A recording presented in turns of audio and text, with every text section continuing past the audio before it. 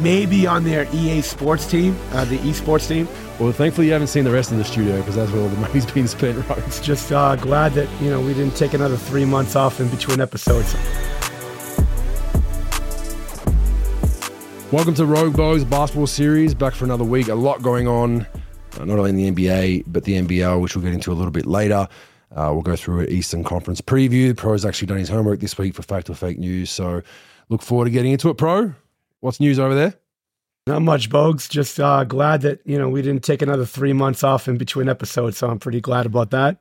Still young. We're 2 episodes in on the video. We might take a break next week. We'll see how we go. There's a lot of production that goes into this. A lot of hard work at Mayen. You just have to show up with your little Rondo locker room tag and press record. We got to do a lot of the hard yards over at this end, mate. So, yeah. I mean, for all that fucking construction you did, I was expecting like an $8 million fucking room. Over there, it looks like a fucking, a substitute teacher's office over there with that fucking whiteboard. I was expecting like Joe Rogan ×2 over there. Oh, we're getting there, man. I'm a little underwhelmed we can decorate the room. They're actually sound panels, Pro. Remember the old producer was trying to get you to put some insulation in your room for the echo? That's what they do. These good things here stop that, as you can see, people. And we can actually put some decorations on them. So maybe we'll get a Rondo plaque like yours and put it behind my head. Get your wife to decorate your room, man. Get your wife to decorate that room a little bit better. Why don't you start spending some money? You spend money like Donald Sterling used to spend money when he was the Clipper owner. Well, thankfully you haven't seen the rest of the studio because that's where all the money's been spent right behind us off camera. But let's get into it. A few news items. So Pro James Harden will be professional. He's going to be professional and he's going to show up and do what he has to do until he's moved on. He's not going to wear the fat suit this time in warm-ups, I don't think, which is what some people allege he did in Houston. And I think he did, considering how much in shape he was once he got traded. But I think it's a smart move, and I think he had to do it. You don't want to get Carmelo Anthony, right? I mean, he's still not at that phase of his career, but he almost is. You don't want to get that tab where you don't want to play a role or, be kind of that, pass on that superstar mantle. And I'm not sure if you saw Stephen A. Smith's comments about Houston, that he had an interview with Ime Udoka during, was it free agency or something like that, and he led with something along the lines of, I want to lead the league in scoring again. that was his messaging with Ime, and they kind of like, we're going to go in a different direction. Actually, we're not going to trade for you and give you an extension. So, what are your thoughts on all that? Yeah, I think with the Harden deal. First off, he's got very little to no trade value. As far as what he's making versus, what teams are really doing to try to get him. I think right now, I mean, from what you're looking at and what we're all looking at, the Clippers are the only team that really semi-interested, and that thing cooled off pretty easily. There's not really a lot of value. You can't get a lot of value back for him. So, I mean, if this was 5 years ago and he was pulling this stunt 4 years ago, then he could probably pull it, not play, not show up. But right now, his value's at an all-time low, as far as what teams are really offering to get. So I think it's smart for him to just compete through training camp. You never know, Bogues. A lot of sometimes this stuff is hot to trot with these trades, and then it cools down. He might find himself in a Philadelphia jersey all year. So you might as well just, get going. Maybe you can get some buzz and get traded like you want, but right now, I think, look, the Philly needs him, even though they picked up, Kelly Oubre and, recently, but they need him. They need him in that lineup. They don't really have a lot of punch besides, Embiid, Tobias Harris, and a couple other players. Like, they don't really have Maxey, they don't really have a lot of talent, outside of a couple players. So they both need each other, unless you're going to get that Norman Powell and a couple other players out of the Clippers. But I just don't think there's really a lot of value for him right now out there. So I think it's good for him to sort of move forward with this. Yeah, I mean, I like your point. I think there's every chance that he does stick, and it's the Kawhi Leonard Toronto kind of all over again. Like, we're just gonna play it out, and Philly start, 18-3 or 18-4. Like, maybe he says, you know what, I got a chance for a championship. I can go out the door that way.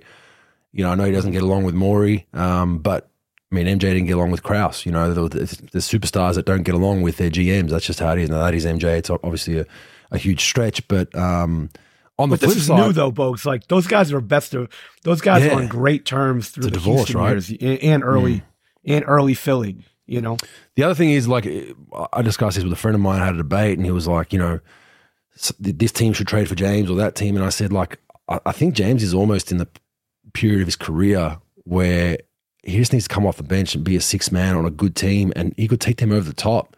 But my friend was like, "There's no chance he'd do that. There's no chance," and I agree. I don't think he's ready for that. But I think it's coming to that time. Like, he's a really bad defender, but he's an elite scorer still.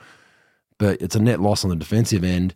If you are one of these teams that's pushing for a championship in the future, you bring him in as a sixth man, let him play 20 to 30, depending on how he's going.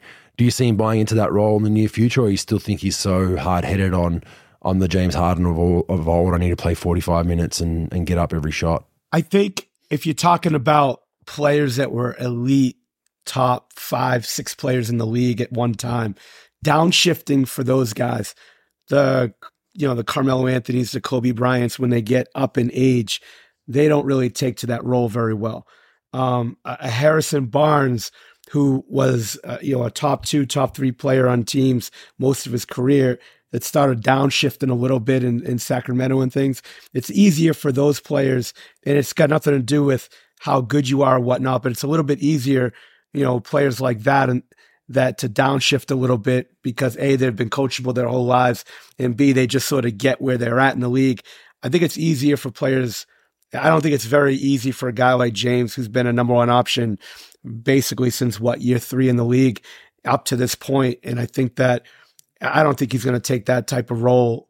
I think you have to be forced into it like Carmelo, where there's no one that really wants to pick you up. Look, and I just think it's really tough for him. I think, look, they're delusional as it is, most NBA players, especially players that were at that tier.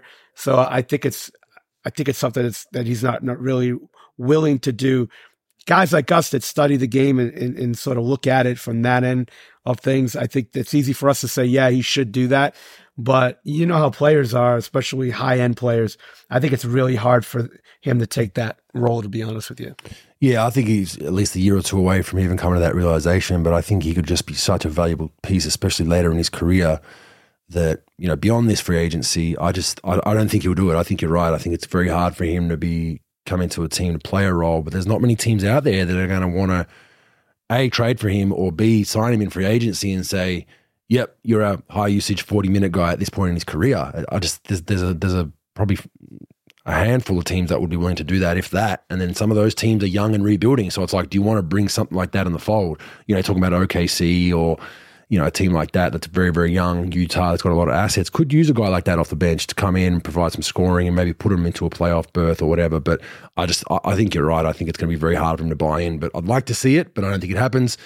Joel Embiid, the FIBA International Draft Lottery decision has been made. He's playing for Team USA.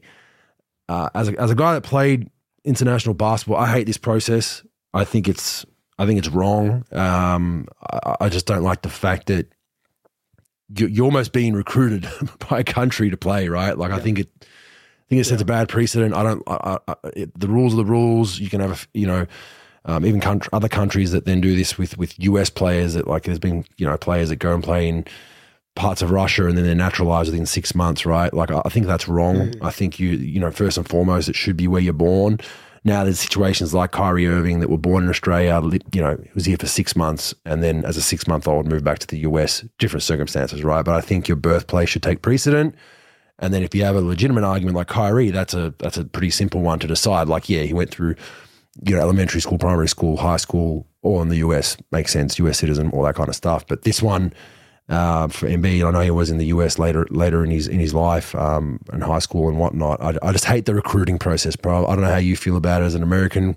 You already have the, a wide array of talent you can choose from. It would have been nice to see him on France, but it is what it is, right? Yeah, I think it's for me. When it comes to international competition, I'm all for birth, where you were born. There, like you said, the Kyrie situation comes up. I'm not even sure about Giannis, how long he spent in Nigeria before he went to Greece. But there are certain circumstances where you're like, okay, special circumstance, let's do it. I think with the international FIBA Olympic, I think it should just go with your birth country 9 times out of 10, and then certain circumstances. And I think you should limit those certain circumstances for every country. Yeah, I think that like if you have a Kyrie situation, that should only be one per team. So which I think they have. I think they have a certain rule. They have a certain rule around that. Like you can't just go and naturalize. If you're Moldova or Venezuela and naturalize 10 Americans, they have a rule for that. I think it's 1 or 2 per period or whatever it is. Yeah, I agree. I don't like the recruiting aspect. I think Olympic competition, Eurobasket, World Championships, that's sort of a special deal. And I think that's, it's great to see players that were born in that country play and represent that. It's sort of like seeing Hakeem Olajuwon on Team USA, things like that. Tim Duncan, I get it. You play in the NBA, you're around the American, but like, I think that country you're born in is probably the way to go. I agree. They will be stacked at Team USA, looking like they're putting together, Steph, LeBron, Embiid now. So they're trying to put together a squad to obviously reclaim podium finish for them in the next Olympics, which will most likely happen with the squad they're putting together. A little bit of a funny one. So games in the UAE, United Arab Emirates, right now, some preseason friendlies. I saw a question was asked to Tatum, who's the assistant VP or the assistant commissioner, whatever you want to call it, and something along the lines of, how do you feel about holding games in a place like the UAE with human rights abuses and all that kind of stuff? And the question was interesting. He said, look, we, as the NBA, we travel the way we travel with the same ideals and the same way of life as we do in America when we go overseas, and we try to bring our culture that way, and we don't change it for other countries. And he noted the reason why it's a good thing is because we have a female referee. So that was the reasoning why it's a good thing to have the games in the UAE, because it'll show people in that nation and that region of the world that females are allowed on a basketball court. But I just found that as the reason was somewhat comical. I just thought, like, that's your answer. Like, hey, we have a female official. We're going to break barriers when they see a lady with a whistle. But yeah, I mean, it's obviously referring to the fact that, in a lot of those regions in the Middle East that, some people don't, some countries don't even allow female spectators at sporting events. So, but I don't think it's going to change a lot, Pro. I don't think there's people in the UAE that are going to see that and say, oh, is that a female referee? Our whole ideals and everything need to go out the window. The NBA's got it right, Folks, when it comes to things like this, China, all the dealing, just say no comment. That's it. Because any answer you give is wrong. It's like, yeah, you're not, you're going to look like you're covering. There's no good answer. Just the good answer is this. We just want to bring basketball to the world. We change regions for every preseason, and, there's different cultures that have different beliefs. We're getting on with life. We're here to play basketball. You just don't, you don't sound good when you're saying any type of a defense, or it's just weak. It comes off as weak. Just say whatever. However you stand on either side of this sort of argument or this issue, I think just take the middle road and just say something vanilla, get through it, and then on to the next question. I think that's the because you don't sound too good when you giving answers like that. I agree. It was better off just to say nothing at all, but I just thought it was a funny one to reference a female referee. Anyway, Eastern Conference previews, Pro. We threw you a little curveball, much to your disdain. We're going to start with Team 15 and go up to who's going to finish 1, which Pro was abusing me for via text message, saying, well, why don't we just do them in alphabetical order then? So we're going to get to that, Pro. But I'll let you go first. Who do you have at 15? No, why don't we do this, folks? Why don't we do this?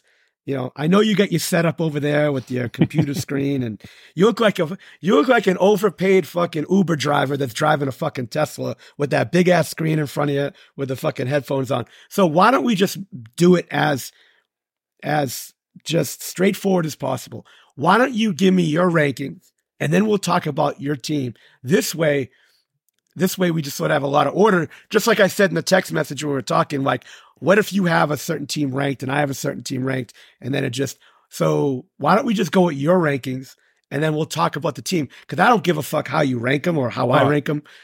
I think the best way to just talk about the team. So I'll go through my 15, and then you go through yours straight away, and then we'll get into the nitty gritty after that. How about that? Just say, hey, here's what I get for 15. We'll talk about the team, and then we'll go up from there, and we'll go from there. I think that's the best way to do it. Well, I'd love to hear yours first before. Let's just go through them 15-1, and then you go through 15-1, and then we'll dig in. All right. So 15, I got Washington.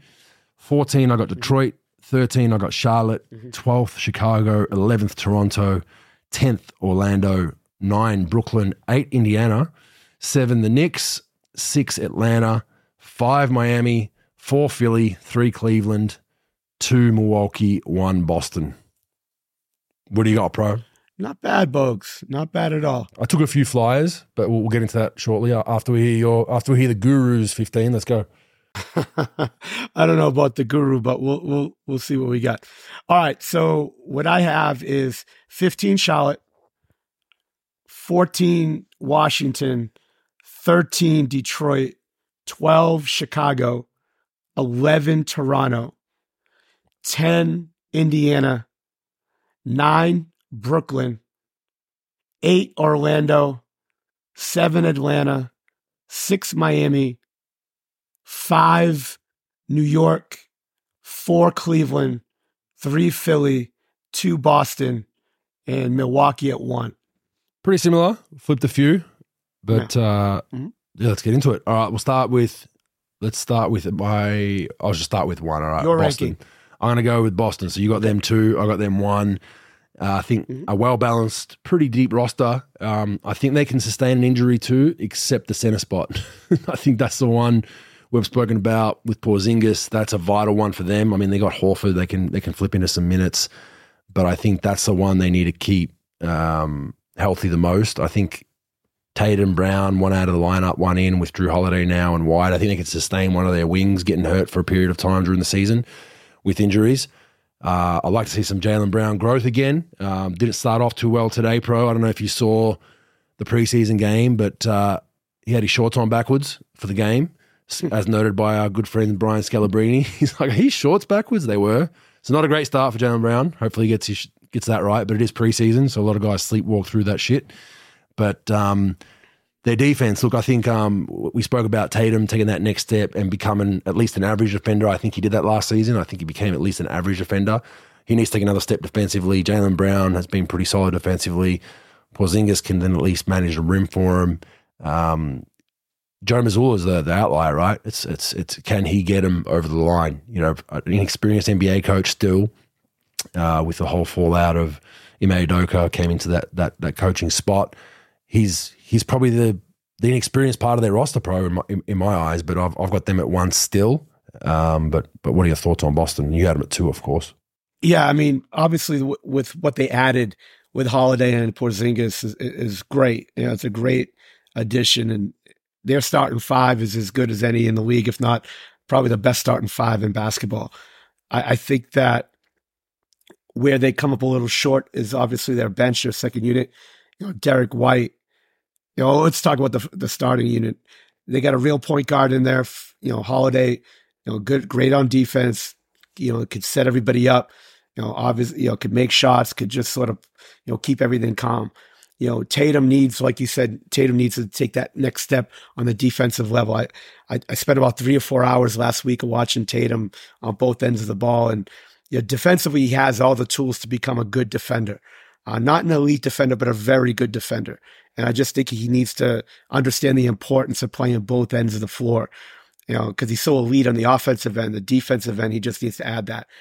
I really like Porzingis. I don't think he's a great shooter. I think he's a good one, but he gives them some offensive firepower on the elbow ISO, on posting them up, on pops and drives and things like that. I worry about him staying healthy. I'm sure they're going to rest him a certain amount of time. The injury thing I do worry about with him and Horford. Horford with age, even though he played okay last year and he's been pretty good with the staying out of the injury bug. I do worry about Porzingis. He really hasn't played a full season until his first couple years in the league. He's had some issues almost every year he's been in the league since. Second unit, Derek White, Brissett they pick up. Sam Hauser's okay. I think that second unit they're going to have some issues with. They're going to have to sort of mismatch the lineups, play guys a little longer out of starting rotation and just keep some starters on the floor almost at all times, because that second unit's not very good. Derek White, Pritchard, Brissett, that's where they're going to have, I think, a little bit of their drought shooting off the bench. But that starting five is so good. But I think they're going to be an elite team. If they're not going to be the best team, they'll be the second best team, unless an injury bug hits. But it'll be good. And Mazzulla, look, he's going to get better as, I think it's good for guys to get punched in the mouth as much as possible early on. Last year, he took his hits. I think this year, I think the biggest thing for him is letting things in the media, as far as what he says and how he comes across. I think he's got to let a lot of things just roll off his back and be like, all right, and let things go. I think he's very combative at things, and it just shows a little immaturity at times. And especially when you're going through some losing streaks, it could be a big distraction going forward. I just think that, let some things go. He's a very good coach. He's going to be a better coach in time. But I think he has to just sort of grow up with this process. But I think they're going to be a very good team. I just think that second unit's a little bit bare. But look, besides Sam Presti, I think Stevens has been the best GM in the league. They've got multiple first-round picks. They got a lot of second-round picks. They can deal at the trade deadline to try to upgrade that team. There's going to be a lot of disgruntled veterans. There's going to be a lot of people that are going to be on the move and all-star, at trade and deadline. It doesn't have to be an elite player, but I definitely think they could, soup up that second unit with trading pick swaps or first-round picks in the future to go forward with it. Well, today they start that interesting starting lineup. Today they started Derek White, Tatum, Brown, Horford at the center spot, and Porzingis at the 4. I don't think that's the long-term solution. I think that you got to move Porzingis to the center spot to then move Brown to the 4. The 4 spot's the problem from this team. They don't really have a solid 4-man. But Brown's more of a 3, can play some 4.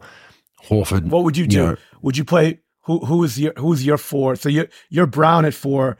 So who they start today? So who didn't they start? Drew Holiday came off the bench. It was Derek White at the point. Okay. Tatum, Brown, Horford, Porzingis. So obviously Drew's going to start. I like White off the bench anyway. I think he provides a nice punch off him. So you go, the 3 guards are pretty much set. But in Tatum, Brown, and Holiday, problem is what do you do at the 4 spot? I don't think Horford, Porzingis playing together for long stretches is a solution. That's probably what they're looking at as well. So I would move Porzingis to the 5 and maybe Brown at the 4 and start games that way. I think they'll Horford off the bench. Have Horford off the bench. He can come in for Brown if he has to for a little bit foul trouble. But you're right. Their bench depth beyond that. So Horford gets in foul trouble. Porzingis, it's like who are you going to at your 4-5? You're relying a lot on Luke Cornett, who's still a bit hasn't played a lot of minutes in the NBA over his career, and you're relying a lot on him. He played big minutes. No, he played 12 and a half minutes in the preseason, but you're relying on guys that haven't been there. You know what you could do then, Bogues? Why not? I would put maybe Hauser in your starting lineup. Go small, put Hauser in your starting lineup, keep White off the bench, put Hauser, even though he's a little bit of a mismatch defensively, but he's a shooter. He's got size and he's a shooter. Put him at 2. Then you get Brown, Brown and Tatum play the 3. Tatum Brown plays 3-4. Porzingis at 5. Now you slide Horford into that second, like you said, that second unit, because that's Gabriel and Cornett really aren't the answer at the backup center. And if you have Horford, you got Horford, and especially when those nights that Porzingis is banged up, maybe you bring him off the bench and you start Horford. But I think like you said, starting Porzingis, rim protector, and then you go smaller. You just put that shooter to give them shooting to surround. Doesn't need the ball either. Line up with shooting. Yeah, it doesn't need the ball. So it's another guy that you can just. He's playing a role. He's a 3-and-D guy, really, next to those ball handlers. But yeah, I don't like the 2 big starting, especially with some of the teams that you're going to play that play uber small. But that's Boston 1. All right, Milwaukee. I got 2. They're your 1. Last year's number 1 seed. They added more offense and lost some defense. We spoke about it last week. I think they'll be a very good regular season team, and I even had in my notes, could even push Boston for the 1. I think it's very, very dicey there. But my dislikes are the same as Boston. It's the depth. It's Milwaukee have the same issue. Notable acquisitions are so with the acquisitions in this, I'm doing guys that they've acquired and also guys that haven't played or were on the roster late, right? So a notable one, obviously Dame Lillard, Robin Lopez has come back. Jay Crowder he's almost like an acquisition because he was rendered DNP CD the whole season last year, and I think they could have used him. So he'll be in the rotation, and they can use him. They can use some of his 3-and-D type stuff. He's a good hustle guy. He's physical, can guard kind of their best wings. So, but yeah, they've got a depth issue as well. Once you go, their top 7 is really good, and then there's a little bit of a fall off with some younger guys. Yeah, I mean, obviously their top 2 with Giannis and Lillard, and biggest problem here is keeping Middleton healthy. Look, Lillard's been banged up the last couple of years. Giannis has been banged up this summer. I think Middleton, keeping him healthy last year was very productive compared to what he did in the past. 15, 4-4. He needs to show a little bit more. Now, I've got that starting lineup of Lillard, Beasley, Middleton, Giannis, and Lopez. And Lopez, elite rim protector. You got Lillard and Giannis. That's going to be good. I think Malik Beasley is going to gives them. He's been inconsistent throughout his career, but he could score a little bit.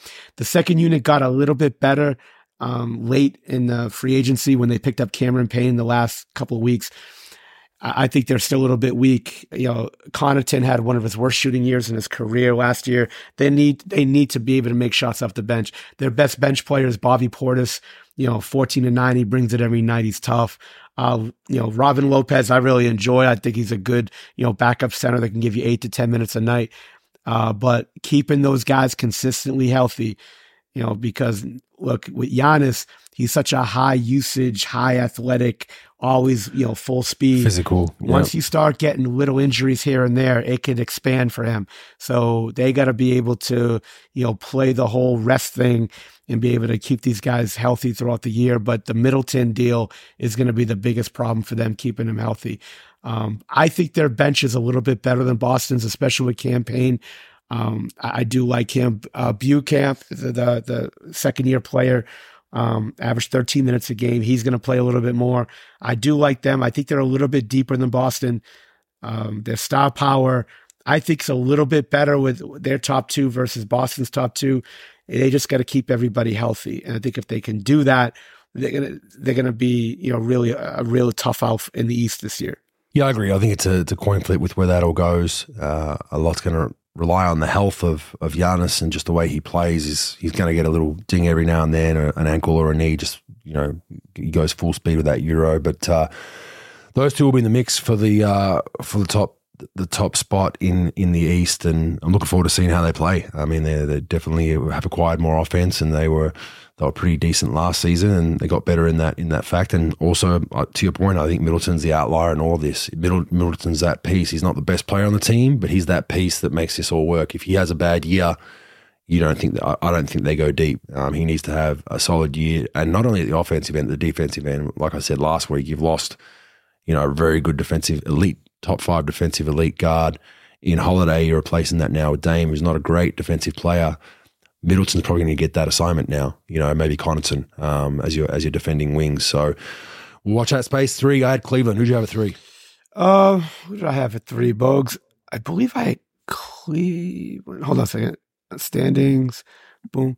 I've got Philly at 3. Yeah, Philly at 3. I had Cleveland. I think they take a jump. Okay. I think they have continuity in their roster, and I think they'll further grow. I think there's an underrated aspect in the NBA of keeping guys together, and I think that they've kept their core, and their young core is young and experienced the last couple of seasons, obviously bringing in Donovan Mitchell. I think they'll flourish with another year together. And they brought in some good, solid role guys. Damian Jones back up big, Strauss from Miami, and Georges Niang. So I like those guys as role players who won't come in and cause problems. They'll play their role well. Dislikes for them are they're just young and inexperienced. They haven't been battle tested in long playoff series and conference finals yet to probably warrant a 3. But I think in the regular season they'll flourish. Do they get deep into a playoff run at the 3? The jury's out for me. But I think in a regular season they should still have enough wins to be up there in the East. That's kind of my thinking on them. What do you got on them? Yeah, they're really good. Bogues, obviously, Donovan Mitchell and Mobley and Jared Allen. They brought in some decent players, like you talked about. I don't know. Here's the thing I don't like to do, but I'm probably going to do it right now. I don't like to say, well, what a player's thinking about, because who knows, right? But does Donovan Mitchell start getting a little bit antsy about getting out of there? Does he want to stay? Does he not want to stay? You hear some rumblings here and there. Is that going to become a little bit of a distraction? I'm not a huge Darius Garland fan at the point, but he gives you, he's always on the attack and he could score and he's not bad. I like the Strus acquisition off the bench. LeVert's good. Do they have enough at the small forward spot? Cedi Osman's okay. He's been solid. Isaac Okoro's okay. But do you have that, small forward that could really take it to the next level? And the Donovan Mitchell has to step up in playoff time. And look, it's early. Obviously, we're not even started the year yet, but he's got to step up more in the playoffs and become that go-to guy that could really, score in the 30s a game and really carry it. Hasn't really shown that in his playoff career. He was very good last year at 28, 4-4. I thought he was underwhelming playoff wise. Damian Jones is okay. Georges Niang, okay. They got some solid players. Jared Allen's got to stay healthy throughout the year. I think he can really help them. He got hurt already at camp, apparently. Yeah, he's off a couple of weeks. Right. So. And then the same thing, we do celebrate last year a little bit the way they play, the way they play two bigs wise. And we're talking about, Boston, how we don't like it for them, but it did work for them with Mobley and Allen, playing together, rebounding, shot blocking, running the floor activity. So it'll be interesting. I like their bench. I think their bench is good. Strus gives you shot making. LeVert could really score. Niang and Okoro are just solid. I think I like where they're at. JB Bickerstaff's a very good coach. He really has done a great job for them last year. So I like them. I just don't know exactly where they're going to go, but I do think they could, they could withstand some things. I just think some people got to really step up. I think Osman's got to really, step his game up. And I think Mitchell, again, once we get in the postseason, he's got to get to another level. Yeah, I agree. They're tough. They're tough to pencil in exactly where, but I just had them at 3. I had Philly at 4, so we flipped on those two. You had them at 3. Mm-hmm. They'll be in the mix for a top 4 spot, just with last season's MVP. And they should get something back for a disgruntled Harden that should hopefully it'll probably won't be a superstar, obviously, like you said at the start of the podcast. But the dislike is if Harden does go and they don't get much back, they haven't surrounded Embiid with a lot when they bet on Harden so heavily. That's kind of been the outlier. And who would have known that relationship between Daryl Morey and James would have went that way? But it has. Obviously at the start we said that. Maybe James does stay if they start off well, but notable acquisitions for them. Patrick Beverley, your guy Mo Bamba, he's in the lineup. Danny Green healthy, which is kind of a notable acquisition if you can get just to being a 15-minute role guy for them, and Kelly Oubre Jr. So I think they have a pretty, they did some quiet work in the offseason, and they're pretty notable guys that can help them as far as role players if James is there. I think these role players are very important if James is there.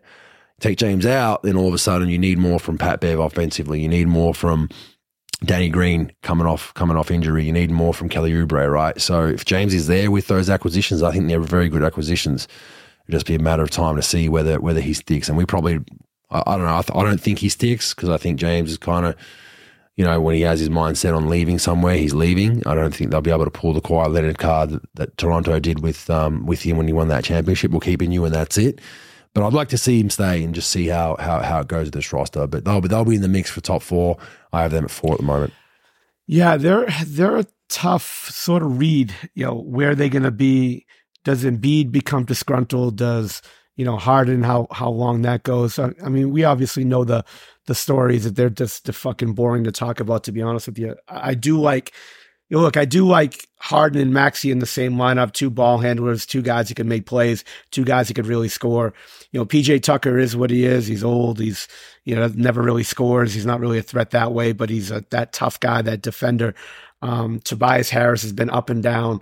I do like Kelly Oubre coming off the bench, could give him a really big spark scoring. He averaged like 20 and 5 last year. The James Harden thing, look, he's got very little to no value because of the fact that he makes $35 million a year. And we look at this all the time about him, his relationship with Morey. Look, I don't trust either one of those two. I think they're both liars. They're never going to tell you the truth. If they told me today was fucking Sunday in America, I'd probably go home and check a calendar anyway. But like, to me, I think that, look, he signed a contract regardless. He opted in. He signed that 1-year deal, $35 million. He's got to live up to it. Obviously he's not.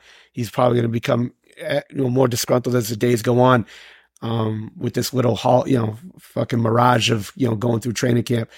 I do think that he's a good fit in their starting lineup. Most of these teams are going to go young, or they don't want a guy like that that's going to be a distraction.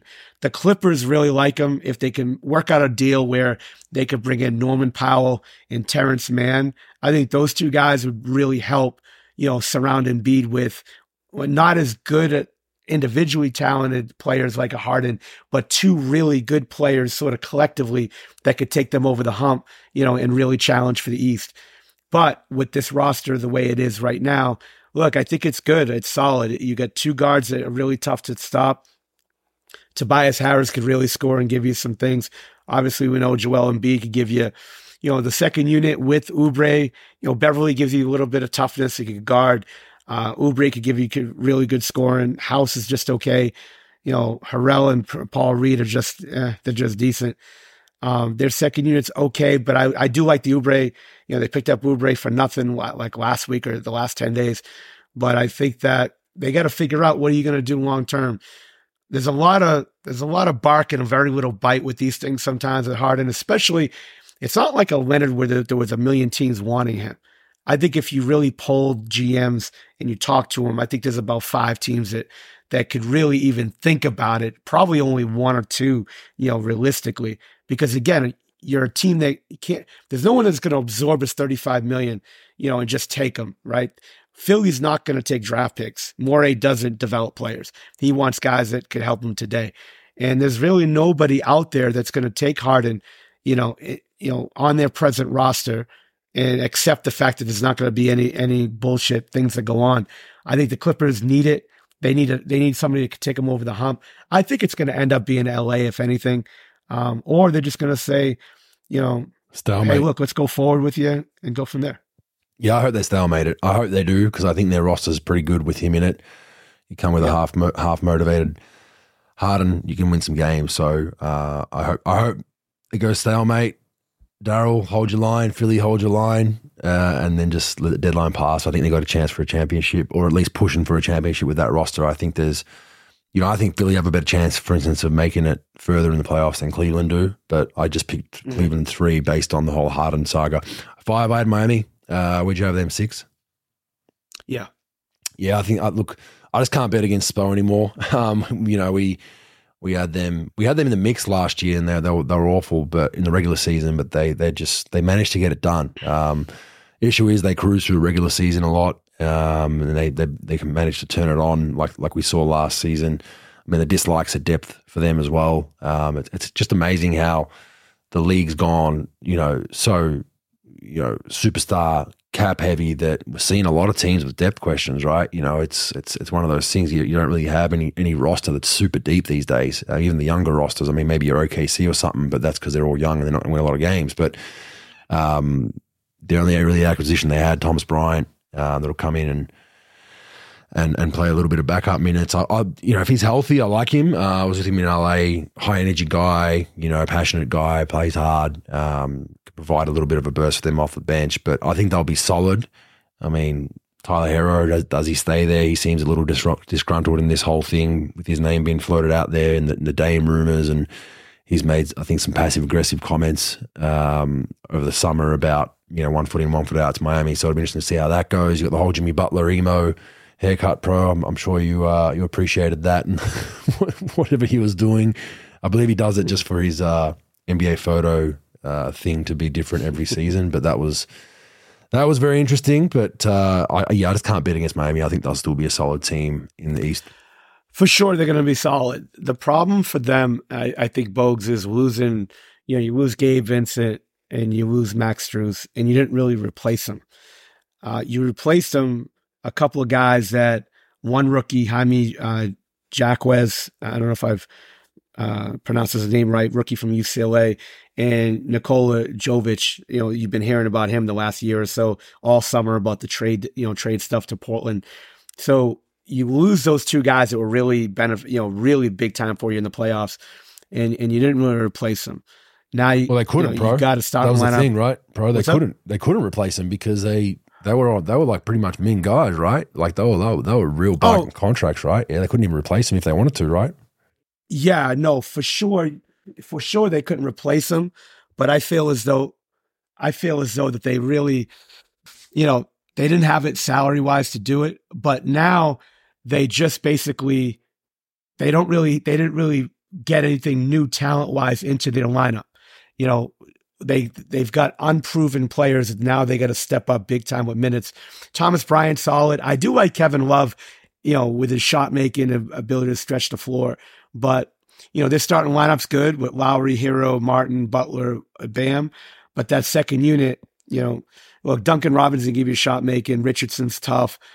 They don't really have a true point guard coming off the bench. They're probably going to have to, play Hero extended minutes into the second unit from being starter, and then slide him over to point when they take Lowry out of the game.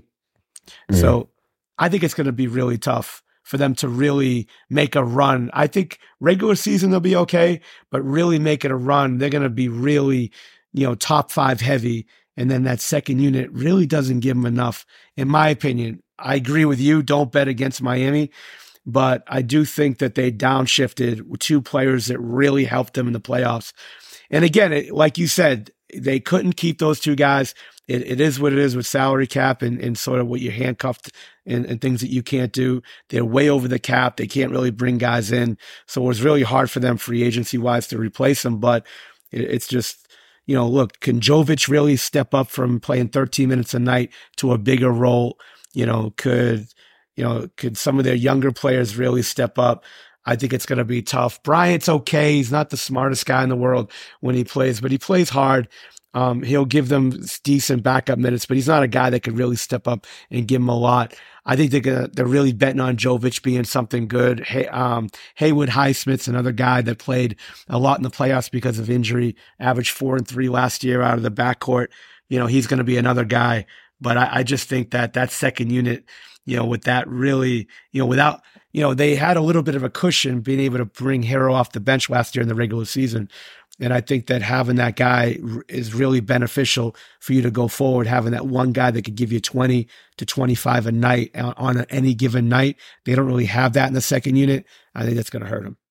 Yeah, I agree. I mean, they could be anywhere from 5 to 10 the way they play, and they are kind of a team that limps around the regular season. So, but I would have said this, no one expected them to go anywhere as near where they went, like last season in the playoffs, they managed to flick a switch, but they did lose a lot of grunt with some of the guys that went 6-8 Atlanta. I think you had them at 5.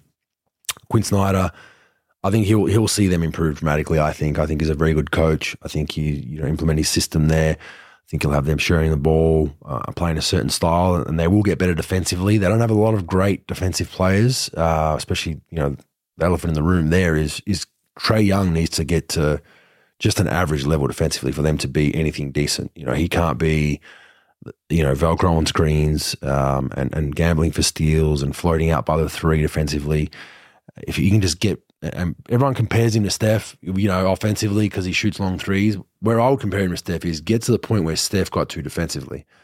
Steph wasn't a great defender earlier on in his career, had some injury issues, he wasn't physical, got in the weight room, got strong, and bought into to watching tape and just competing. Like if you just compete and you're Trae Young, yeah, you're small, you're not the most physical guy, yes, screens hurt, but if you just compete, I think, and just get yourself to an average level where you can't be blatantly picked on, I think it changes a lot for Atlanta's journey. But if you're the Trae Young of old, where you're dropping 40 a night, but your guys, your 10-point guard, 10-point a night point guard's got 18 or 20 against you and dictating the game, then you're almost at a net even with what you're bringing on the offensive end, or you need to have an outlier game to mitigate what you're giving up at that end. So that's a big one for me. I mean, notable acquisitions, Patty Mills, Australian Patty Mills is there, and Wes Matthews, another good acquisition, probably getting a bit older now, pro, but a guy that plays hard, really good defender, 3-and-D guy, shoots the 3 at a decent clip, and he's a competitive guy, so he'll keep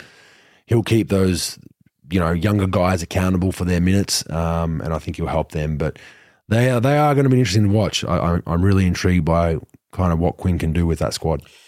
Yeah, The whole Trae Young thing, look, I think that the biggest thing that I think he has to go through this year is not having any drama. Last 2 years, it's been like, issues with him and his coach. And I think that he's got to go through a year of like, all right, you know what? Let's do it. I got to mature now. I got to take this game to a second level. The one thing that held Steph back early on in his career was his injuries. I'm never going to compare Trae and Steph. They're uncomparable. You got one guy who's a first ballot Hall of Famer, one of the best players to ever play the position, ever to play the game, and another guy who could put up points. That's basically, and pass the ball a little bit. I think for him, his next step in his progression is getting along with your fucking coach. Enough's enough for this bullshit of the attitude stuff of, the just being combative with your coach. Is it three and 5 years, right? Pro? Third coach in 5 years? You gotta fight through that, man. Sometimes you gotta agree to disagree, and you gotta get in a room and talk it out instead of being one way about it. And look, the whole thing with the first coach, with Pierce, all right, sometimes you might give him the benefit of the doubt or you don't. Even if you gave him the benefit of the doubt, okay, there's one coach, but now he went through another coach, and now he's on his next coach. He's got to relax with that, and he's got to find a way, regardless if you get along with your coach or you don't, to come to a happy medium. And that's the biggest thing for him. He plays no defense. He's a pick and roll scorer that can pass the ball. He puts up a lot of points, puts up a lot of assists. Now he's got to find his way to put those other guys in position to be good players and to help. The biggest problem with Atlanta is you trade John Collins and you don't get anything back. You basically salary dumped him, which now lifts everybody up in their role and what they have to do for the team. I like DeAndre Hunter, and he's a big wing that could do multiple things. He could score. He's got size. He can make shots. Sadiq Bey, he's been a decent player in the last couple of years, averaging 13 and 4 last year. Clint Capella is what he is, rolling big, non-offensive, but he could roll. He's done well with those kind of guys, right? I mean, Rudy Gobert is the one that comes to mind. Like Quinn's done very well with formulating a defense around a defensive big like that. So that'll be interesting too. No doubt. And their rookie they drafted, Kobe Bumpkin out of Michigan, they expect a lot out of. He could score. He's got a little bit of flair to him. He plays hard on both ends. Bogan Bogdanovic, obviously, they're expecting a little bit out of him. Their second unit's okay. Bogdan, like, he gives it to you. He's up and down. Obviously, hopefully he could stay healthy this year. AJ Griffin, will give him a little bit. I think they're a good team. Losing John Collins, I'm not a big Collins fan, but, if you could have got something that could really help you, I think they just wanted him off the books, and he's been coming a little bit of disgruntled there the last year. So that's going to be a big problem, losing him for almost nothing. But they're going to go only as long as, as far as Trae Young and DeJounte Murray could take them in the backcourt. They got to be able to score. They got to be able to guard a little bit, and they got to just grind teams out, and they got to be able to have shot makers, guys that come in, know their role, and play hard. Look, I think their coach is really good. I think going forward, Quinn does a great job for them getting them prepared. But, now they're going to have some guys step up. Guys like Jalen Johnson, AJ Griffin, they got to give you a little bit more. I think Patty and Wes will play a little bit. I don't think they're going to play a lot this year. They're going to be more just vets that just stay ready every night and keep pushing those young guys, in my opinion. But I don't know. They're okay. They're one of those teams that you could see at 5 or 6, or you could, if they say, hey, they didn't even make the play-in, you wouldn't really be surprised either way. I think there'll be a team that's sort of like battling like non-play-in to play-in. They're going to be battling, I think, in that 5, 6, 7 range, and just because they do have some talent and they have a really good coach. So that's where I see them. Okay, I got 7. I had the Knicks. Who you got 7?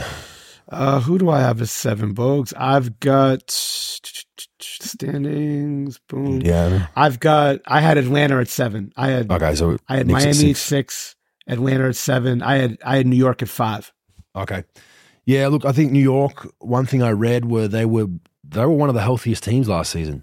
So they, as far as guys on court, they were one of the healthiest. So they were, they dodged a lot of bullets and they played pretty well. But you can't sustain the health thing. Is going to eventually, you're not going to be, if they're top 5 again, then yes, I see them higher than 7, but I predicted them based on the fact that, Tibbs, is he still going to ride everyone high minutes? How does that all work? Notable acquisitions for them. DiVincenzo is a good pickup for them, I think. I believe he's done some good things in Golden State, and I think he'll be really good for them. But yeah, the rotations, high minutes pro, they've had luck with injuries. Will Fournier play? Will he finally crack the rotation? We know that Thibs is a guy that once you're in the doghouse, it's very hard to get out of that. So I think they can use him. I think he didn't play well last season, but he also didn't really get much of an opportunity after the first, probably month of the season. So I'm interested to see how that all goes. But I'm basing 7 on them being super healthy last season and having a good run with health. That I'll probably have some injuries this year. Yeah, I agree with that. I think that, look, they're a solid team, though. Look, Jalen Brunson is what he is. He's a floor general, floor leader. He can score and pick and roll. He's tough. And, guys like Josh Hart and, I think DiVincenzo is going to really help him with his energy. But, Barrett, Randall, Mitchell Robinson, like you said, they're going to play a lot of minutes. And look, Tibbs has been doing the same stuff since he's got in the league. And he sort of pushes you to the limit, and he gets those guys ready to play. People might say it's the right way to do it, wrong way to do it. Who are we to judge it? I think they're an interesting team. I don't think they shoot it well enough to be really good, considering what they have. Look, Brunson can make shots. Barrett's never really been able to shoot. Randall's been up and down. Mitchell Robinson's got to give, an effort for 82 games. I think they got a lot out of Hartenstein, but they really gotta be consistent. They're always going to fight you. They're always going to be tough. I do really look, they got Josh Hart at trade deadline last year.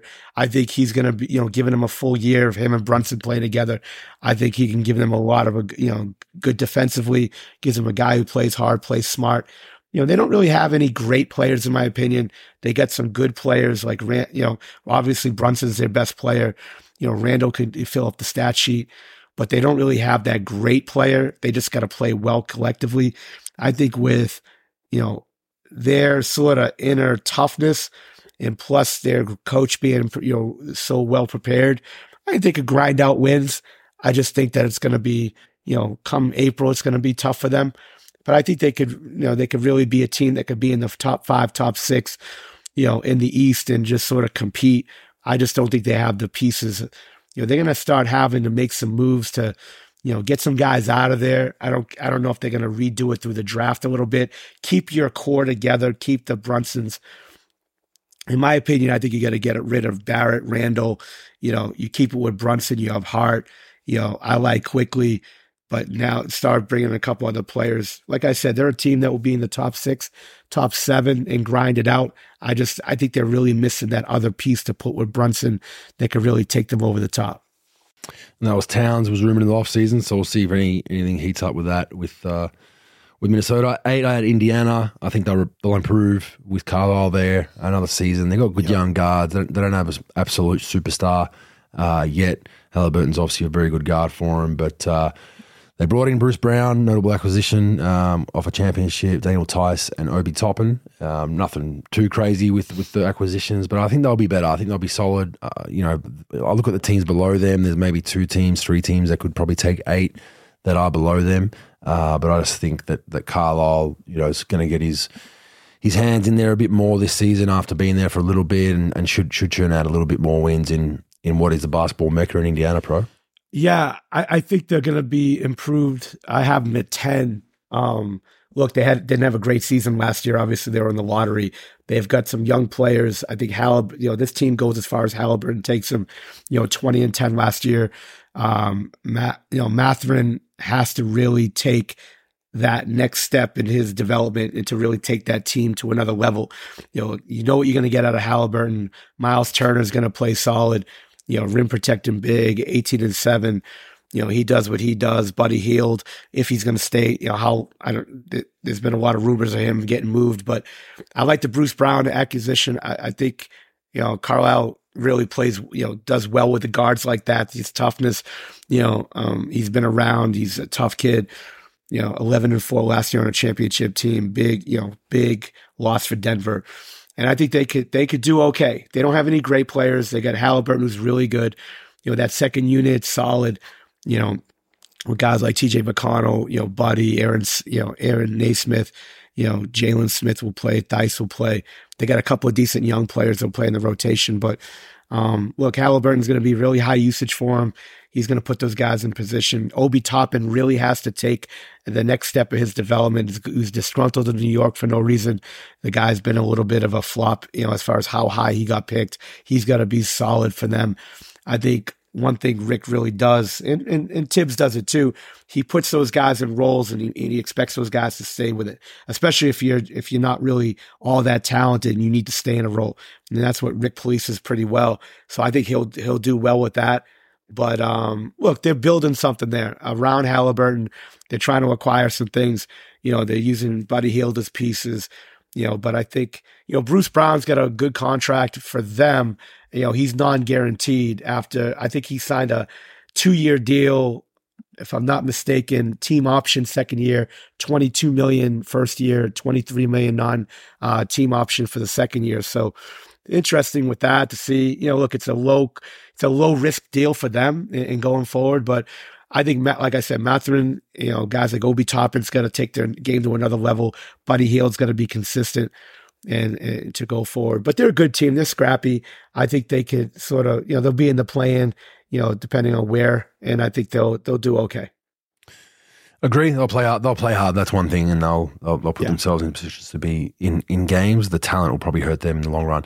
9, I got Brooklyn. I think you had Brooklyn as well at 9. They should scrape in. Look, they had a decent finish to last season. Once things kind of steadied and normalized after the trade, they were okay. But they play hard, man. Bridges and notable acquisitions: Lonnie Walker, Dennis Smith Jr., Ben Simmons is a notable acquisition to me because he's healthy. So, look, I think he's obviously got a lot of people doubting whether he can bounce back. Can he get back to the Ben Simmons of old? His first couple of years in the league, downhill threat, getting on the rim. Obviously, you're going to say has to knock down his free throws for any of that to all come together, which we both agree on. That's probably the outlier in all this, is just getting his confidence back from the free throw line. If he can just get to the low to mid 60s, it then takes away the doubt that he has in his mind to get on the rim and try to dunk on someone. If you're shooting the 40s, you can actually see, Ben becomes a bit more hesitant and takes completely away from his strengths. Obviously a defensive menace at the other end, so he can still mitigate a little bit of his offensive liability, but they need him to come in healthy. Cam Johnson, Royce O'Neal, they got a pretty well-balanced roster. Cam Thomas obviously will play a bigger role, had some really big games, a few 40-point games last season on that stacked roster. So I think they'll be solid. They're not going to set the world on fire. They'll be up and down, but I think they'll be a solid team that will make a play-in for me at the 9.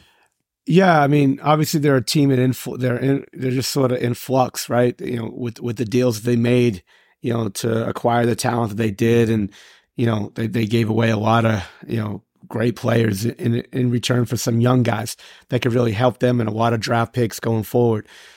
This year's team, look, Dinwiddie, Thomas, Bridges, Dorian Finney-Smith, Claxton will probably be starting 5, maybe Cam Johnson in there. I'm not sure, but I think that, look, they're solid. They play hard. They're gritty.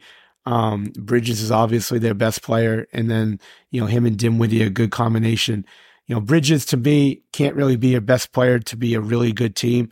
I think he's got to play that second or third role, a defender, cutter, a guy who can make open shots. I think when he becomes your isolation go-to guy, sometimes it probably won't work out for you as well as, you wanted to. Cam Thomas is a good guy, in my opinion. If he comes off the bench, he's good. He can give you some energy off the bench. Him as a starter, he's got to understand as a starter, he's probably a 4th or 5th option, where he just has to sort of knock down shots consistently. That's sort of, last year he took a jump in his shooting, 38% from 3. But I like the team. It gives you a lot of energy. I like the combination of any type of combination of Johnson, Bridges, and Dorian Finney-Smith, Royce O'Neal. All those guys can guard. They can give you a little bit of an offensive punch. But, they're a young team. They're just still figuring things out. I think Nick Claxton's got to continue to sort of, rise his game to be somebody who can give you like 14 and 10, going forward. Second unit's okay. Lonnie Walker, Dennis Smith Jr., we talked about Royce O'Neal. They're a good team. The whole Ben Simmons thing, look, Bogues, it's sort of like, every year it's the same thing. The last few years, it's, I'm ready. I'm ready. I'm mentally into it. I'm going to shoot when I get open shots, and then he doesn't shoot. So until he does it, how can anybody really believe it? And the thing is, look, we know he's going through stuff, and, everybody's going through a little bit of different things, but look, you don't have to do a lot. You do a little bit, and people are going to be they're going to have your back going forward, 1,000%. They just need to see something. They need to see life. The guy's making too much money to do what he's doing, to not play, to give excuses. You're a pro. You got to go out. You got to play. You got to show that team. And like you said, he's like a new acquisition. He hasn't played. He hasn't been any type of a factor. The fucking mascot's been more of a factor than he has. And he needs to show, like, look, you don't need to shoot 40% from three. You just got to show the ability that if you're going to have an open shot, you're going to take it. When you're going to get to the, when you're driving it, you're going to actually want to make contact with your defender to get to the free throw line and not be afraid of it. That's a big one for me. I think everything else is second to that. I think his game is so on the rim. When I practiced with him with the Boomers, the one session that he showed up to, when he's going downhill with a mindset of getting in the paint, even though he's not going to shoot the three, he's not a jump shooter, I know he's trying to get on the rim, and you still can't really stay in front of him. He's got an elite talent there, but like you said, if you're going to get in there and Euro step to a hook shot because you don't want to get hit, it's taken away from your strength. So I think that everything for him, as a guy who had free throw struggles, is free throws for him. If he can shoot the ball at a decent clip, and not even, I'm not talking he needs to shoot 70, 80%. Just get to the 60s where he's confident enough to not get hacked on purpose, where I think then he relates to like, oh man, they're fouling me on purpose, and then his aggression's limited, he'll be fine. But that's all the off-season videos, that we see, shooting jumpers. I'm not worried about any of that. I think his whole thing is mental and it's a free throw line. If he fixes that, he'll come back to the 13, 14, 8 and 8 Ben Simmons that we saw in Philadelphia quite easily. And defensive end, we've got no real gripes there. Like, he's elite, multi-positional defender, can guard point guards, can guard bigs. So he's at that end, we don't even have a worry. He's fantastic. But you might not be on the floor with the way the game's played today, late in games. You can't have him out there for late game stops if the offense isn't there. So it's a very valid point, and I hope he gets it back. Like we've talked about it a lot till the cows come home. Everyone's heard it, but he's an Australian star that we want to do well, that I want to do well. I want him to play well in the NBA and come back and then play a great role for the Boomers to try and get a medal. So I hope he finds it, and we're all pulling for him. I mean, people here are still, throughout the ups and downs of national team, not national team, I want to play, I don't want to play, people still are supportive of, like, you hate to see an athlete in that kind of, I guess, that little asylum mentally where they're just overthinking things, and you can quite clearly see it on the floor. So I hope it all gets figured out. But yeah, I like their roster, pro. I think they'll be competitive and they'll be decent even without Ben Simmons. Yeah, with Simmons, look, we over talk about it, no doubt about it. My feelings of him, but with the whole free throw shooting thing, look, I spent time with you with it. I was with Rondo with it, and you just have to embrace getting fouled. Embrace getting fouled. Understand that at first, look, he's got to get some type of routine going every day. Game day, non-game day, off day, what have you, and shoot. But that's only going to take you so far. You got to be able to get a routine, get a technique that's going to work for you. Then you're going to get to the line in games, like in practices. Like if I was them, I would every day go through some type of a game situation under a minute, under 2 minutes, and then foul the fuck out of him and make him shoot free throws in clutch situations in practice. And then in games, and just talk to him, say, look, I don't give a fuck if you go 0 for 30, your first 30. If you're any type of an athlete or competitor, you're going to figure out what you're doing wrong to fix it. The first thing is dealing with it in an arena where people are expecting you to miss. You got to go through that and continue to embrace getting to the line. Don't be afraid of it. And then you're going to start seeing a little success and more. But you're not going to like hide from it for 70 games out of the season. And then all of a sudden want to play in the playoffs. And then, all right, I'm just going to get fouled in the playoffs. You're talking about this stuff in October, but by April, I'll be all right. No. You want to embrace getting fouled on fucking October 8th, 9th, 10th, 11th. Get to the line, deal with missing it, deal with the embarrassment, and then just keep on getting better with it. Because if you hide from it and expect it just going to happen in April and May after not really going to the line at all, it's not going to work. I wouldn't say he's okay just because how he deals with things, but he's got to embrace that. But yeah, I like their roster. I think they're okay. I just think there's too much talent in the East for them to do a lot, but I think that they could, stay steady. They've got young talent. They got a ton of draft picks. They're going to be good in years to come. I think, Bridges, Dorian Finney-Smith, Claxton, Johnson are guys that they're going to go forward with, and they just got to keep on sort of acquiring players here and there. But I think they'll be good. It'll be interesting to see Dennis Smith Jr. backing up Dinwiddie a point and seeing where he goes.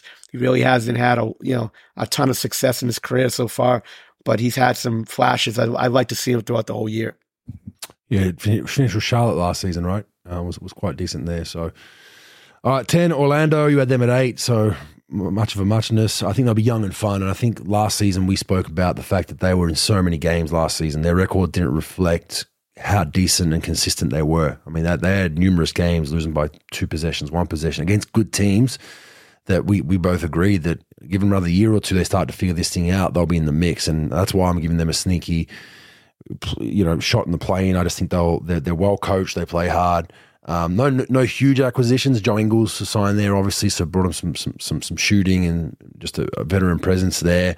But they're going to be young and fun, and I think they'll just scrape their way into a play-in, which will be very important for their long-term success. Experiencing that, you could see them getting through a play-in the way they play, and they're not going to beat themselves. They're not overly super talented. They're not one of these teams that's got a boatload of talent. They have to figure out how to make it mesh. But Cole Anthony's not bad. Banchero is going to be their guy. Carter Jr. is decent. Fultz is making a little rehash with his career. Gary Harris, Joe Ingles, I mentioned. Jonathan Isaac is healthy, so looking forward to seeing how he can contribute. They do have the dunk contest champion in Mac McClung Pro, so I don't know if you knew that, but there might be some good warm-up dunks. The Wagner brothers are there, obviously, Jalen Suggs. So I think they've got a good mix of youth there, a little bit of veterans sprinkled on top, but I think they'll be in the mix to be competitive no matter where they're sitting on that table throughout the season. I think they're not a for a team that's going to be bottom 6, bottom 7, they're not a team that you can tick the box on and get an easy win in the regular season. No, I really like where they're going, and I think they could become really good at times. They're going to beat some really good teams. They got to figure some things out, as far as going forward, where they're going to be with their roster. But look, I think when Banchero and Wagner are 2 all-star level talents, I think Banchero is obviously their best player, right now at 20-7. Wagner is coming on strong at 18-4 last year. Really good, multi-talented, can score, can post up, has good touch, real smart player. Banchero just comes at you and just keeps on going. I think where they got to figure things out, Bogues, I think Anthony Black is one of the top 2 or 3 players in the draft last year. They drafted him out of University of Arkansas. He's a Dallas kid. He's really talented. He's got great vision. He reminds me a little bit of Giddey, where he's got really good size. He's got really good vision. I don't know if he's as good as Giddey is, but, even at this stage, but his vision is off the charts. He's like a Sean Livingston type, tall guard that could really see the floor, really get in the paint. And the thing right now is, I think Black is better than Fultz. He's better than Suggs. He's better than Anthony. I think right now where their guards are, that Suggs obviously got lost to injury last year. I think, in my opinion, you move Cole Anthony throughout the year. Fultz has become really good. I think, in my opinion, going forward, Fultz is a good player off the bench. I think Black is a good, starting point guard. Juwan Howard's kid, Jet Howard's a good player. He'll be good in the future, for them. Wendell Carter's really solid at 15-8. I really like him. I think Jamal Mosley, I respect Jamal as one of the better young coaches in the league for sure. But I think they always play hard. They always support each other. It's interesting now, though, Bogues, like last year, like they were really young and trying just to try to, they're just trying to find themselves in the league. When you have a little bit of success, last year they had 34 wins. I don't think anybody really expected that. They probably expected them at like 17, 18, 19 wins. But now you got a little bit of success. Where do you go from there? It crumbles some teams. Some teams crumble with it. There's not a lot of pressure. You get it. And now there's that pressure a little bit because people are expecting it. I think that they're going to have some issues with guard play as far as like who to play long minutes to. I don't think they'll play Black early. But now even with Fultz and Anthony and Suggs, who's going to have their ball in their hand, that's going to be a little bit of an issue. But look, I like what they're doing. They got a lot of young players that they don't really have to sign for big money. Guys like Gary Harris will be coming off the book soon, open up a little bit more money as well. So now you've got these young players, some guys you could move. You'll have some cap room. I think this year they're at 118 million. Then they go to 79 million or so next year. So they'll have some cap room. They're going to have to sign their guys going forward, but they're a little bit of a sleeping giant. If they could if Wagner and Banchero could keep on getting better, Wendell Carter could stay healthy, and then guys like, Black and, could really take a step with their development. Jet Howard, now you're talking about some things. So I really like them. I think they're good. I think it wouldn't even surprise me if they move up to 8 or 7, but, yeah, it'll be interesting to watch them going forward. All right, and the bottom 5, I'm not going to go through individually because they don't deserve to be. If you're not in our top 10, we're not going to go through individually. But I'll go through my order and touch on things very quickly. And if you want to chime in, feel free. But I got Toronto 11. I think they need to rebuild. Dennis Schroeder will help them. Jalen McDaniels, another acquisition for him. Chicago at 12. Just not a good roster mix. We said this last season. Ball's health also is a huge concern for them, whether he plays again. They did bring in Javon Carter and Torrey Craig. Charlotte, young and fun, won't win games. Notable acquisition, Miles Bridges, even though he's been on their roster, he's back to play. So they will be fun. Their commentators are fun to listen to at times because they really do get into regular season games, but I don't think they win many games. Detroit, another year away from consistency in their rebuild, I think. Joe Harris is a notable guy that will probably play some minutes for him. And then Washington, for me, I just think they'll score. I just don't see them grinding out wins. They brought in Gallinari, Jordan Poole, and Landry Shamet, but I just don't think they're going to be very good. I think there's going to be a bit of a wrestle there between Jordan Poole and Kuzma for touches and that little push-pull theory that you see with young teams. But that's kind of my bottom 5, Pro. You got any notes on any of those 5 teams? Yeah, I mean, Toronto is just blah. I think that, Schroeder playing great in the World Championships, I think that sometimes it's a kiss of death. I mean, play really well in an international event during the summer, and then, the expectations go up a little bit. I don't really expect much from Toronto. Chicago, I just think that not having Ball, I don't think, look, I'm not a doctor. I don't have any inside information, but it doesn't look like Ball is going to play, most of the year, if not the whole year. And I think losing him and having to go to point guards that aren't really point guards, and then their roster is not that good as it is, I think they're going to have some issues there. Detroit, people are expecting a lot out of Detroit. A lot of their young guys, they had some injury issues the last year, so guys could play a little bit more. I think Washington is going to be terrible. I think when you're expecting, Jordan Poole to be your guy, it's going to be tough. But they're not really looking to win games anyway. They're looking to get in the lottery and go, and continue to be bad and acquire players. And then I don't know. I don't really see much out of Charlotte, really. Ball got hurt a little bit last year, but they don't really have anybody on their roster. Brandon Miller is going to be a guy they drafted. Nick Smith's another guy they drafted the first round. They'll be good. I like their young guys. Brandon Miller and Nick Smith to be decent. We didn't really discuss much out of the draft, but Miller played. What's up? Kai Jones? Maybe on their EA Sports team, the esports team. I don't expect Kai Jones to be on their regular team, but I think on the esports team, he'll be really good. Or if there's like YouTube influencer games, I think he'll be really good for that. But I don't expect much out of Charlotte this year. And one thing I usually listen to NBA radio, and Steve Clifford was on talking about how good of a guy Miles Bridges is. And I love Clifford to death. I think he's a great dude, no ego, whatever. But I'm sorry, man, I can't really be I can't be speaking glowingly out of a guy who beat the shit out of his significant other. So I think that's what's he supposed to say? That's a problem, bro. Like, just fuck probably that, Bogues. Just fuck say nothing. that. You could fire my fucking ass. I would never say a good fucking word about a guy who fucking lays hands on a woman ever. I wouldn't say anything bad, but I'll be. You know what? Just keep it to basketball. I take the same philosophy that guy at the NBA should have taken when they were asking about the games over in what's it called, Abu Dhabi. Next question, please. I can't say anything good about a guy who strikes a woman like that.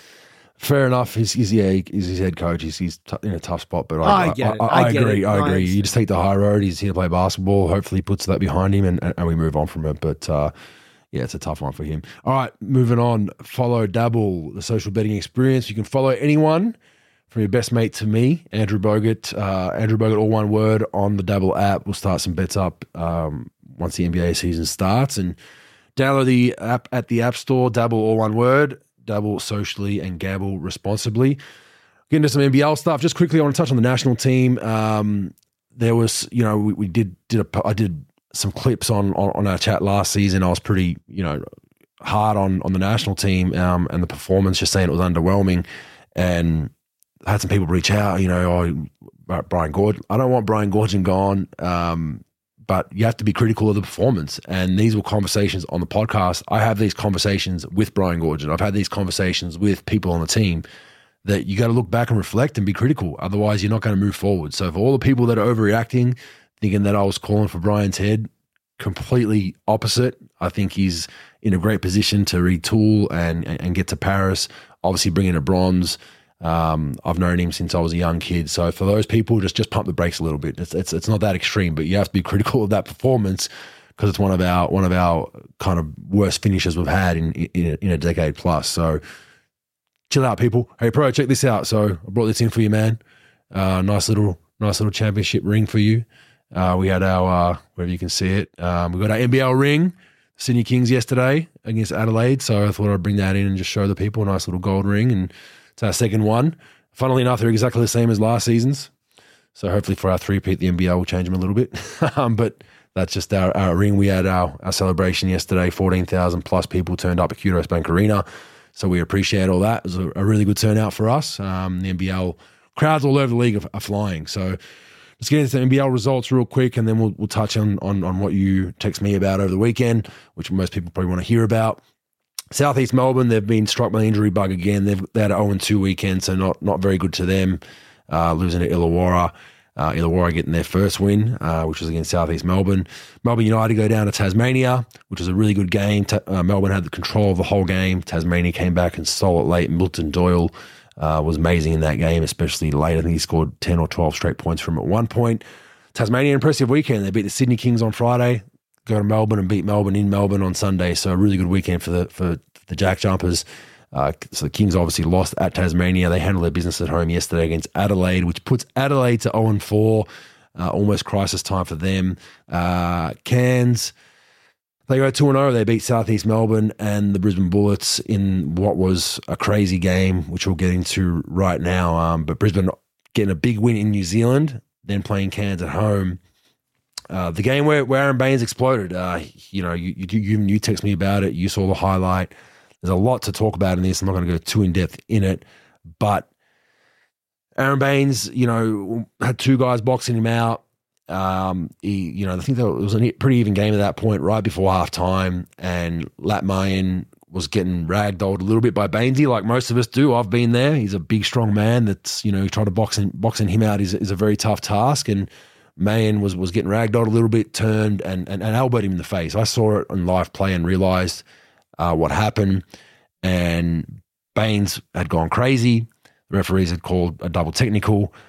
Baynes had then asked the referee to go to review and see he's elbowed him in the face. And the referee was just kind of like, we're not reviewing it. And I think at that point, he was already steaming.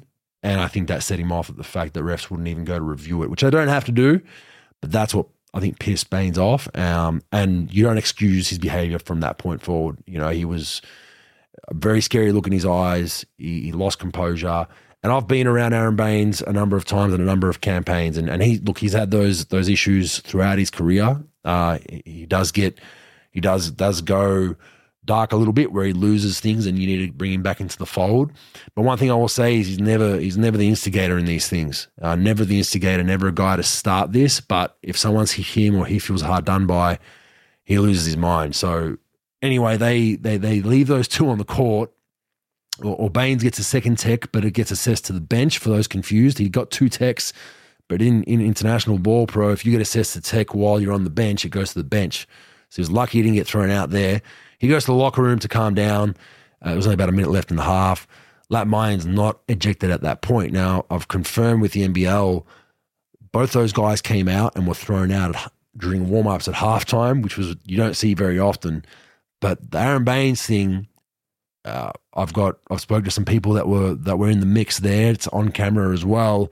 From what I understand, the head coach of the Cairns Taipans, now in Brisbane for the Bullets, they have a locker room and they have a separate room where they meet because it's a small arena. They all have their locker room where the showers and that are, and they go across the hall to a meeting spot for their film and their half-court address and their pre-game address.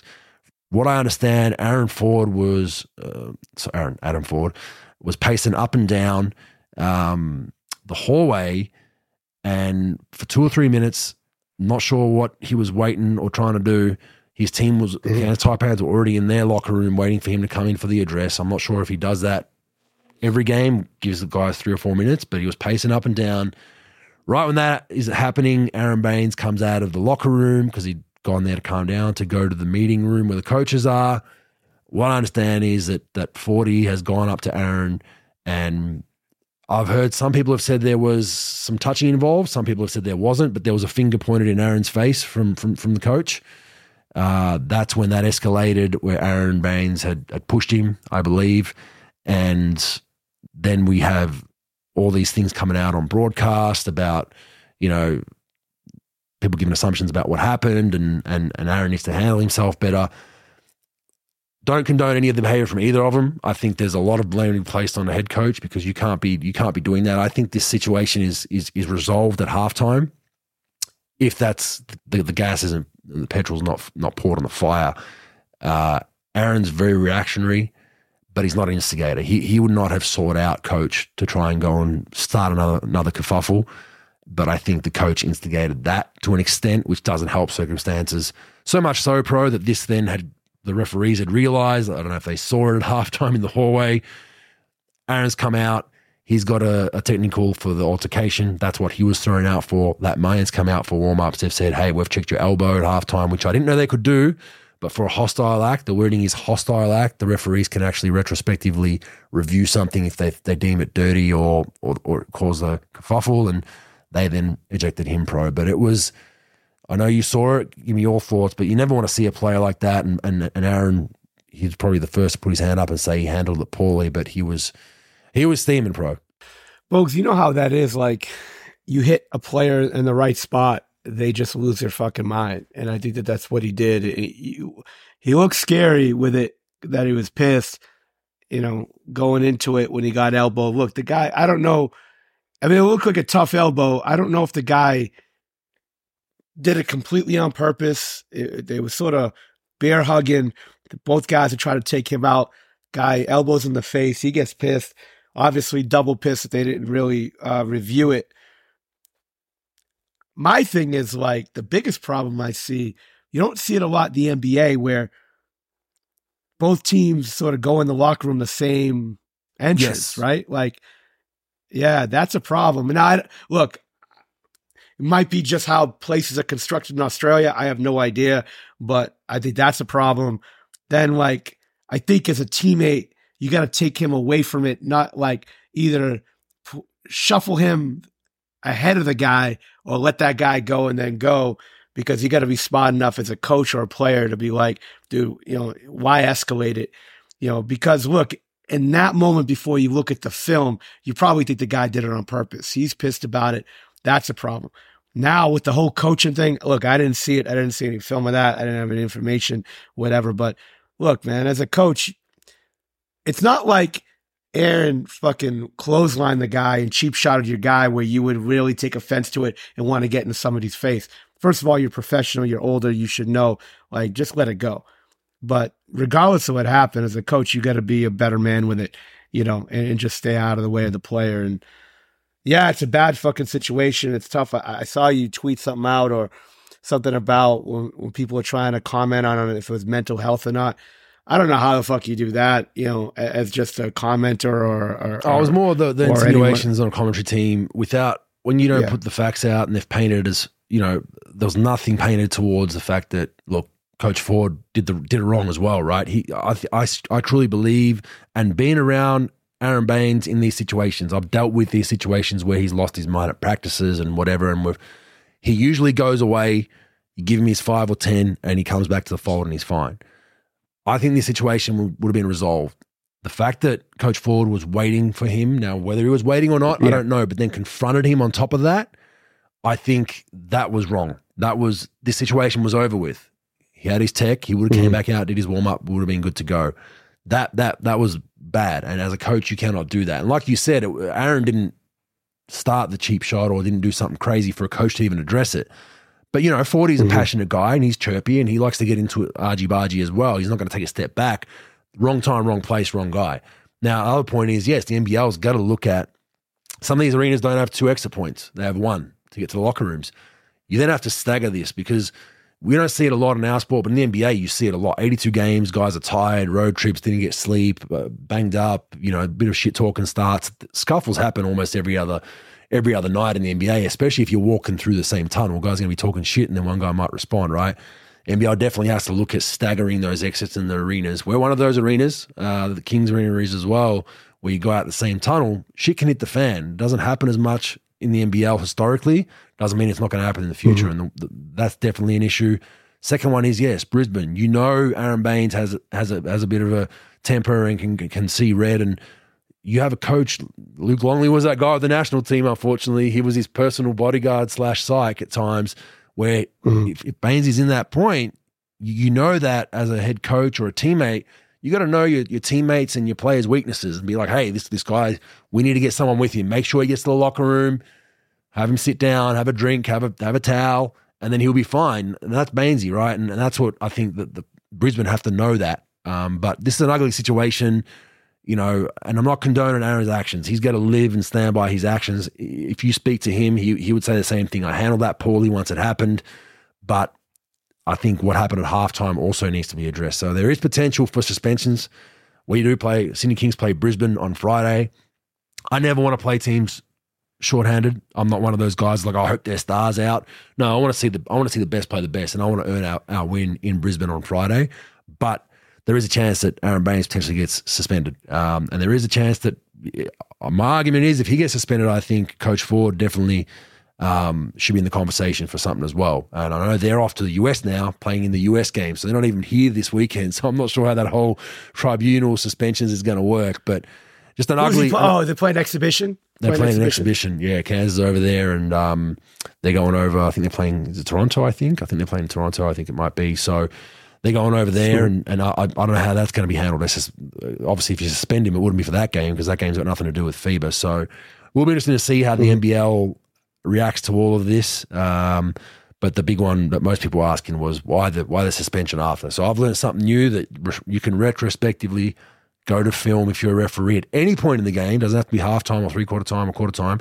If there's a hostile act that you missed, and actually go back in time and eject someone later on down the game, which is not something we often see. The NBA is pretty good at addressing it straight away, but I think the NBA do have a similar rule that if they see something hostile later on film, that they can address it. So interesting nonetheless.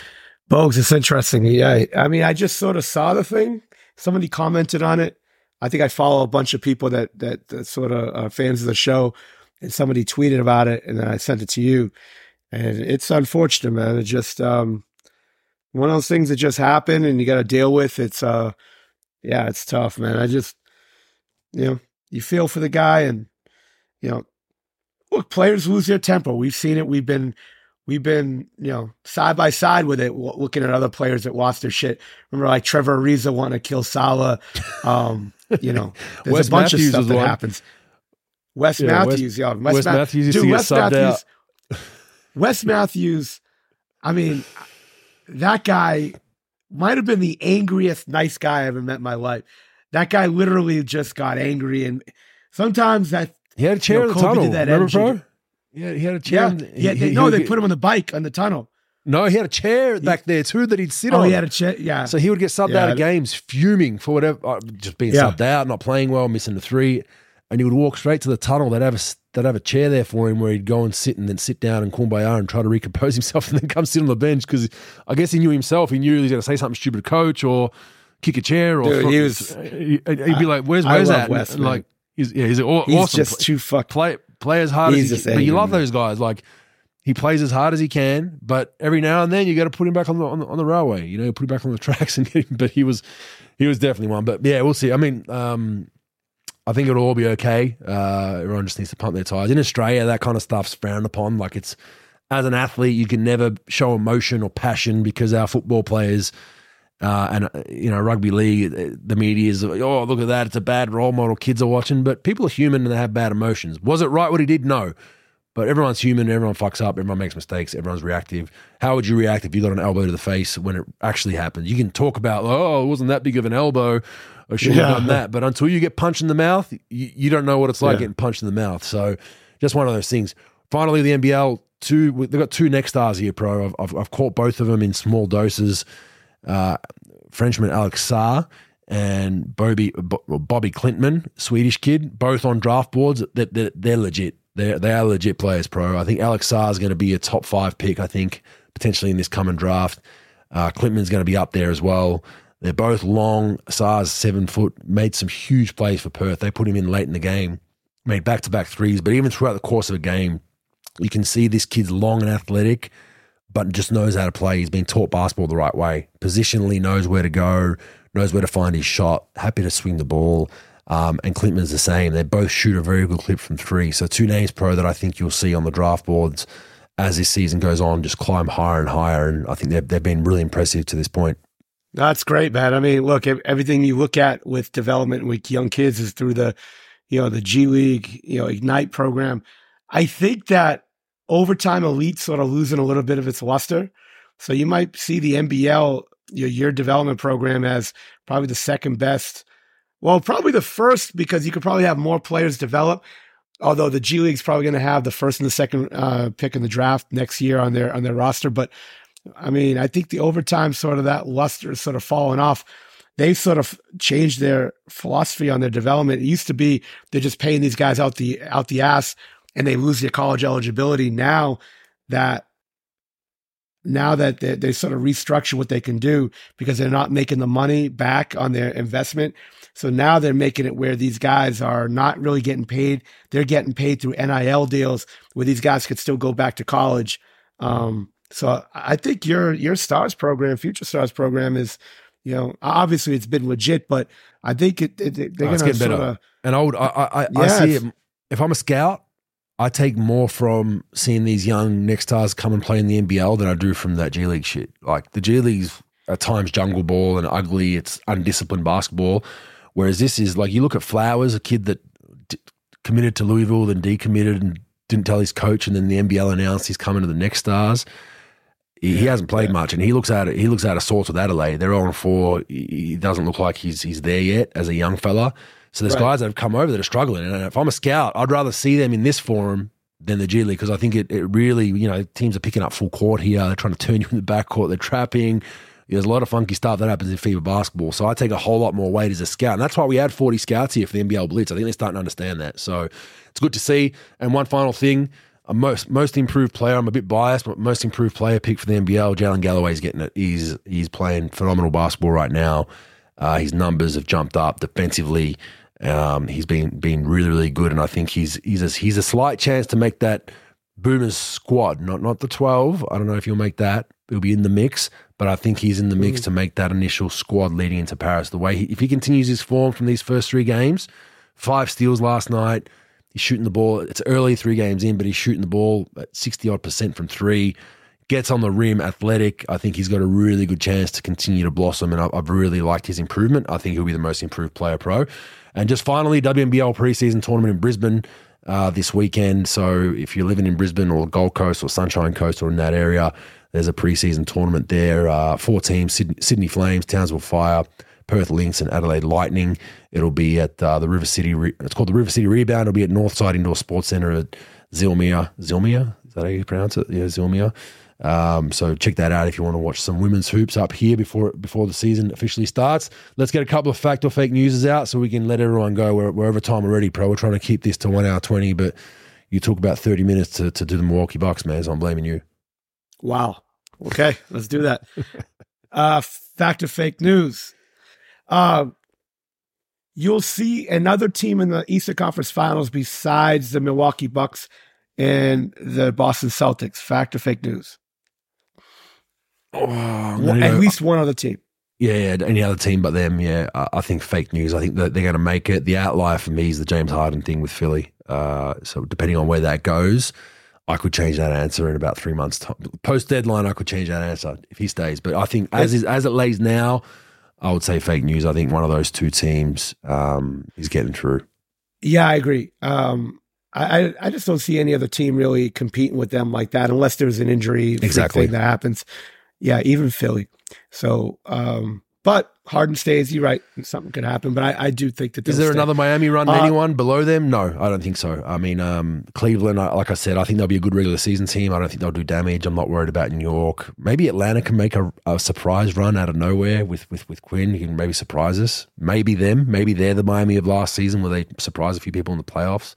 But there's no one of note right now. But hopefully there is, because it was a fun ride it was a fun ride watching Miami just playing really undrafted guys and just making the finals. I think it was great for the league, and it was great for the Eastern Conference. So hopefully it wakes those two teams up in Milwaukee and Boston, and they get through this time. No, I totally agree with that. All right, second quickly, I think we talked about it, but let's talk about it again. Harden, James Harden will stay on the Philly roster throughout the whole year. Fake news. I don't think he will, just based on, I think it was pretty emotional messaging by Harden when he put it out there, and the wording that he used, and you lied to me and distrust. And we know how NBA players feel when they feel like they've been lied to or hard done by. I don't think he's a guy that you can reel back. I think that I think there'll come a point where he could go back to causing some problems if things aren't going his way. Like if he's still on the roster by December, January, there's every chance that he tries to strategically do some shit to get his way out of there, right? So I think they're kind of going to have to do something. Do they get something back? Like you said, that's the problem. I think they get minimal back, and teams know that, but teams are absorbing that big-ass salary, right? So I don't think he'll be on the roster. Yeah, I mean, the only thing I could see them doing, Bogues, is going to Miami with something. Miami's the only team besides the Clippers that could be like, all right, they'll probably throw in Lowry, Duncan Robinson and something else. The question is, do you really want to do that? That's probably the closest deal they're going to get. Culture, I think the Clipper deal. Do they really do that, though? Heat culture really do that? And do you want James Harden in South Beach? I think that you want culture, and you'll throw it out the window in a second if you feel as though you have no chance of winning. And again, I could be chastised and wrong for this, and I don't really care about right, wrong stuff, but I just don't. I think with what they lost, it's going to be really hard to really find that. Like, I thought Hero was perfect coming off the bench and scoring. They don't have that guy. And maybe a trade deadline, you're like, fuck it. Lowry's aging. Let's do it. Duncan Robinson, this, and maybe something else. I doubt and the pressure's on Harden, right? Like, so devil's advocate to South Beach stuff and arguing against myself, he's like, if he does go to Miami, it's kind of getting to the mellow point where if he fucks that up, like we're two from there. Like for James Harden, Kyrie, so maybe him and Kyrie are very similar in their deals right now. Look, they're high level players. That's some of the top 4 or 5 players at their position.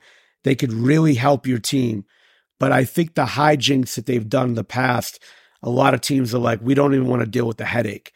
Both of those guys, multiple teams, they've had their issues, and they're tough. And the teams that have them right now really need them because of the salary they make, the structure of their team, really needing those guys to play really well, or a lot of shit's going to go wrong for a lot of different people if either one of those guys don't play well. The pressure is on him, but sometimes those guys don't care. Look, he's made a ton of money. He's already had his accolades, regardless of, he could just wake up one day and just like that candy bar commercial. Sometimes you feel like a nut, sometimes you don't. And that's the situation you got to take and the philosophy you take. You just don't know. So I don't know. I say he stays. I don't think there's going to be a really trade that comes. And I think they're just going to figure out, you know what? Let me just play out the year, do the best. We're on a little bit of a run because outside of them and those two teams up top, there's really not a lot of teams that could really challenge them, if everybody's together in Philly. And I think that I agree. At one point, that's what's crazy about it. What? That's what sucks about it. Yeah, that's what sucks about it. Because if James comes in with, all right, the more everything aside, I got a group here. We got a squad that can, we can push. We can even push Boston and Milwaukee in the right playoff series and the right run. But look, if he plays well, and stays out of harm's way with getting in trouble, if he plays well there, and throughout the year helps them. And then he could say, fuck you, Philly. I'm just going to go wherever. But now there's going to be a couple of teams that will be like, you know what? He played well last year. Wasn't a problem. I'm not giving him $36 million, but I'm giving him a decent contract for 2 years or so because of this. That's where I want to be if I'm him. Maybe the Lakers, if they get off some money or whatever, next year or whatever, but let them play the whole year, and figure things out. Oh, fuck it. No, the Lakers are at $160 million next year. I don't think that's going to happen. But, that's where I think he's at. So I think that, I don't think there's going to be a trade for him. Then again, I don't care either way, but I think that's going to fall apart. The last thing, Bogues, is the Charlotte Hornets are going to win 20 games or more next year. Fact or fake news? Fake news. They're under 20, I think. Even though I had them not last, I just don't think I'm actually being talked into from your reviews. I might even have them closer to last than I had. I think I'm 13th out of 15. But they're, looking at their roster and all the shit they got to deal with, they'll be fun to watch. They'll be one of the funner losing teams in the league. That's my prediction. But I'm going to go under 20. 27 wins last year, Bogues, right?